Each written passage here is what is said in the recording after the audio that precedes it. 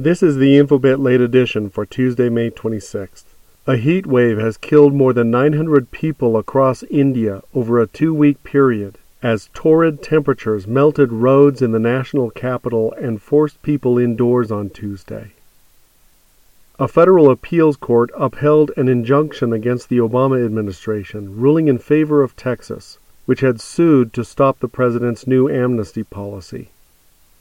2 daughters of blues legend B.B. King are seeking a formal inquiry into his death. Karen Williams and Patty King have said in legal documents they believe their father was poisoned. A study suggests a couple of extra minutes attached to the umbilical cord at birth may translate into a small boost in neurodevelopment several years later. Baltimore is seeing its deadliest month in 15 years after an outbreak of Memorial Day weekend violence left 9 people dead in 29 shootings. Researchers say a genetically engineered version of a virus that normally causes cold sores shows real promise for treating skin cancer. U.S. IRS Commissioner John Koskinen said tax return information for about 100,000 U.S. taxpayers was illegally accessed by cybercriminals over the past 4 months. U.S. stocks fell on Tuesday, pushing the S&P 500 to its biggest decline in 3 weeks. The governor of Texas likened the floods to a tsunami and called them the worst he's ever seen in Texas.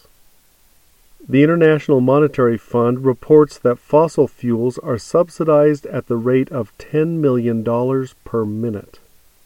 Here ends the Infobitt late edition for Tuesday, May 26th. Front page news ranked and summarized by you and me.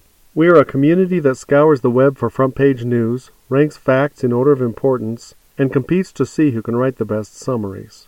Result? A readable, useful, crowdsourced newspaper. Finally, a way to crowdsource high-quality content and a way for you and me to build a news site that's actually useful. Visit Infobitt.com and become an early adopter, or join the Infobitt Facebook group, or follow us on Twitter @Infobitt. That's Infobitt with 2 T's. I'm Tim Chambers, TBC0 on Twitter. Wherever you go, there you are.